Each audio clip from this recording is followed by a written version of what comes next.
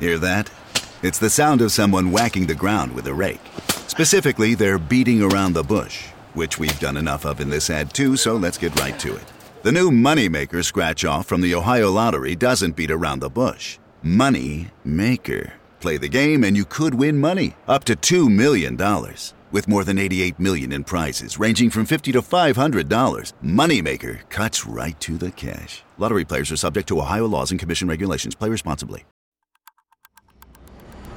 Today is Wednesday, March 4th, 2020.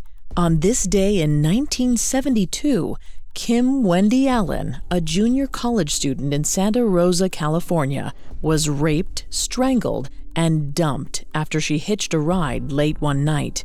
Kim was the first victim discovered in a series of slayings now known as the Santa Rosa Hitchhiker Murders, but not the last.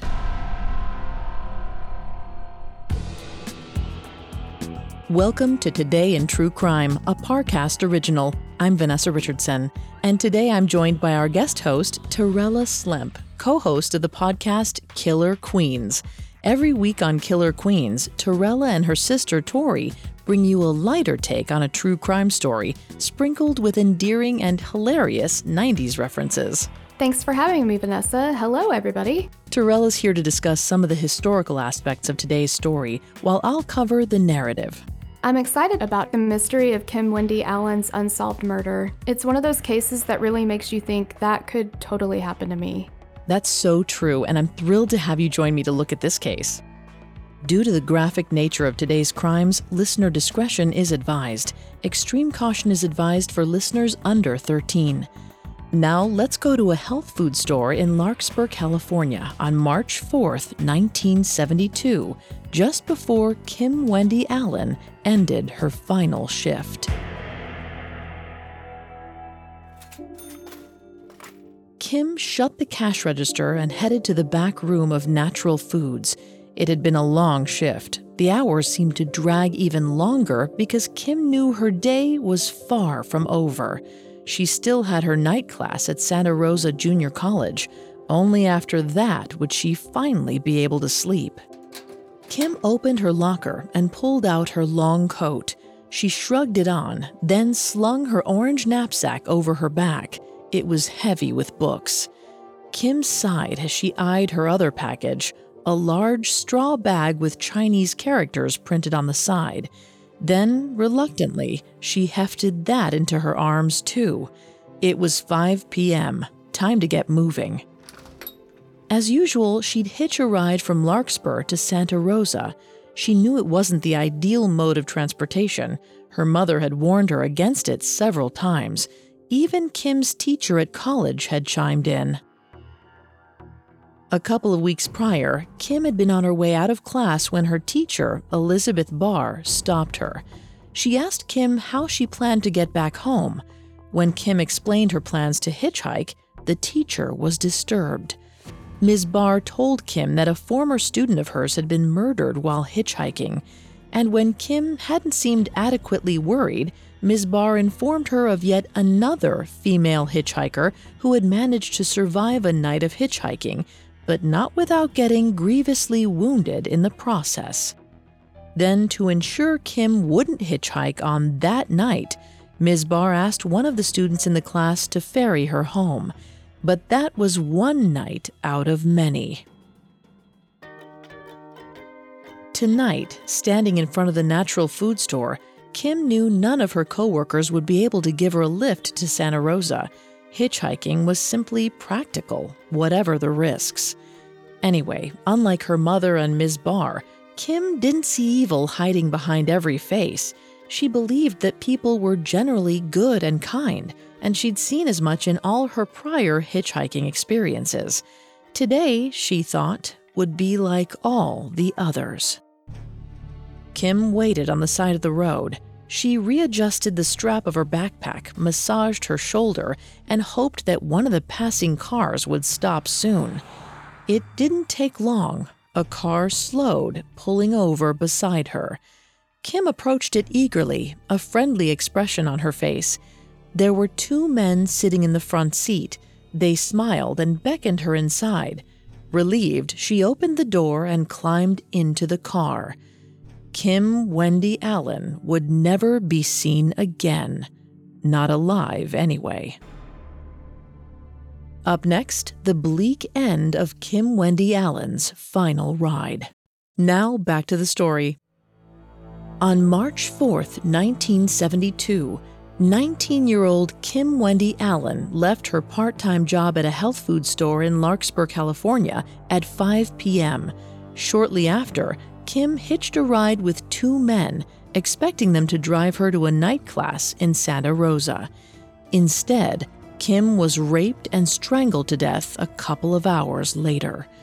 My guest host, Torella, is going to take over from here to discuss the details of Kim's murder and the investigation that followed.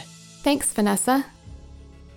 On March 5th, 1972, less than 12 hours after Kim ended her shift at the health food store, two teenage boys made a horrifying discovery.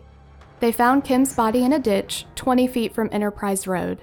She wasn't wearing a stitch of clothing, not her long coat, her backpack, her straw bag. The only item her attacker had left her was one solitary gold earring.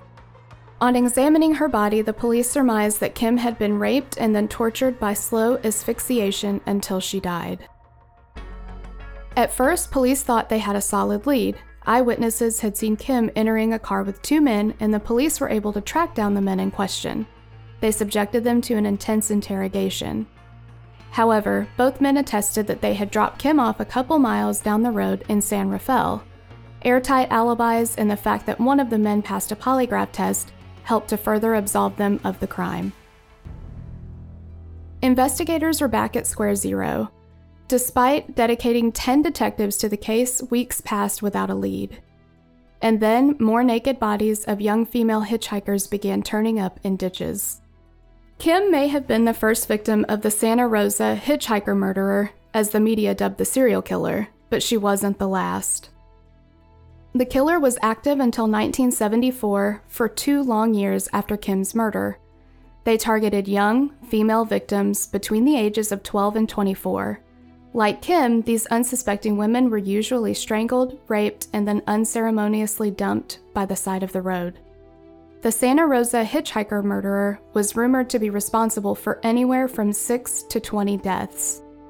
Police eventually found a few key suspects for the killings. The first was Frederick Manali. Frederick was one of Kim Wendy Allen's professors at Santa Rosa Junior College. In 1976, after Frederick died in a car accident, his wife alerted the police to some disturbing materials she had discovered among her late husband's belongings. Namely, her husband's numerous sadomasochistic drawings featuring Kim Wendy Allen. These disturbing pictures were accompanied by letters in which Frederick wrote about his obsession with sexual slavery and large-breasted women. However, the police later dismissed Frederick Manali as a suspect, surmising that his fixation on his former student began after her headline-grabbing death. In the years since the Hitchhiker murders, the police floated several other high-profile killers as the potential culprit. Atop this list was the Zodiac Killer. He once signed off one of his infamous letters to the police with the word Enterprise, and since Kim Wendy Allen's body was found on Enterprise Road, the police wondered if the Zodiac sign-off was a taunting callback.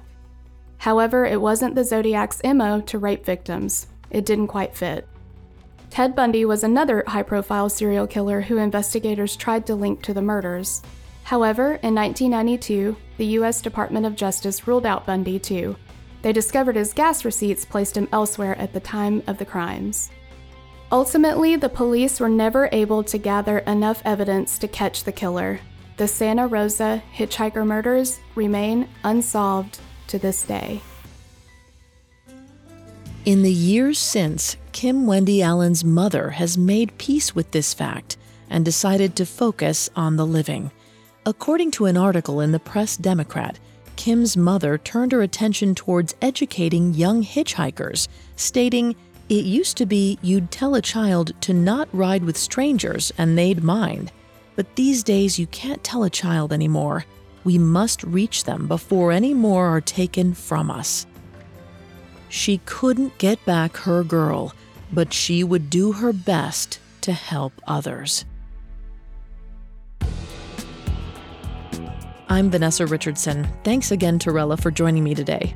Thanks so much for having me. You can find my podcast Killer Queens on Spotify or wherever you listen to podcasts. We've covered several serial killers, including one similar to the Santa Rosa killer, Israel Keys. And if you're seeking more psychological deep dives into killers' minds, check out my other show, the Parcast original, Serial Killers. Today in True Crime is a Parcast original. You can find more episodes of Today in True Crime and all other Parcast originals for free on Spotify. Not only does Spotify already have all of your favorite music, but now Spotify is making it easy for you to enjoy all of your favorite Parcast originals, like Today in True Crime, for free from your phone, desktop, or smart speaker. To stream Today in True Crime on Spotify, just open the app and type Today in True Crime in the search bar. At Parcast, we're grateful for you, our listeners. You allow us to do what we love. Let us know how we're doing. Reach out on Facebook and Instagram at Parcast and Twitter at Parcast Network. We'll be back with a brand new episode tomorrow in True Crime. Today in True Crime was created by Max Cutler and is a Parcast Studios original. It is executive produced by Max Cutler, sound designed by Andy Waits, with production assistance by Ron Shapiro, Carly Madden, and Aaron Larson. This episode of Today in True Crime was written by Abiageli Adimegu, with writing assistance by Nora Battelle. I'm Vanessa Richardson.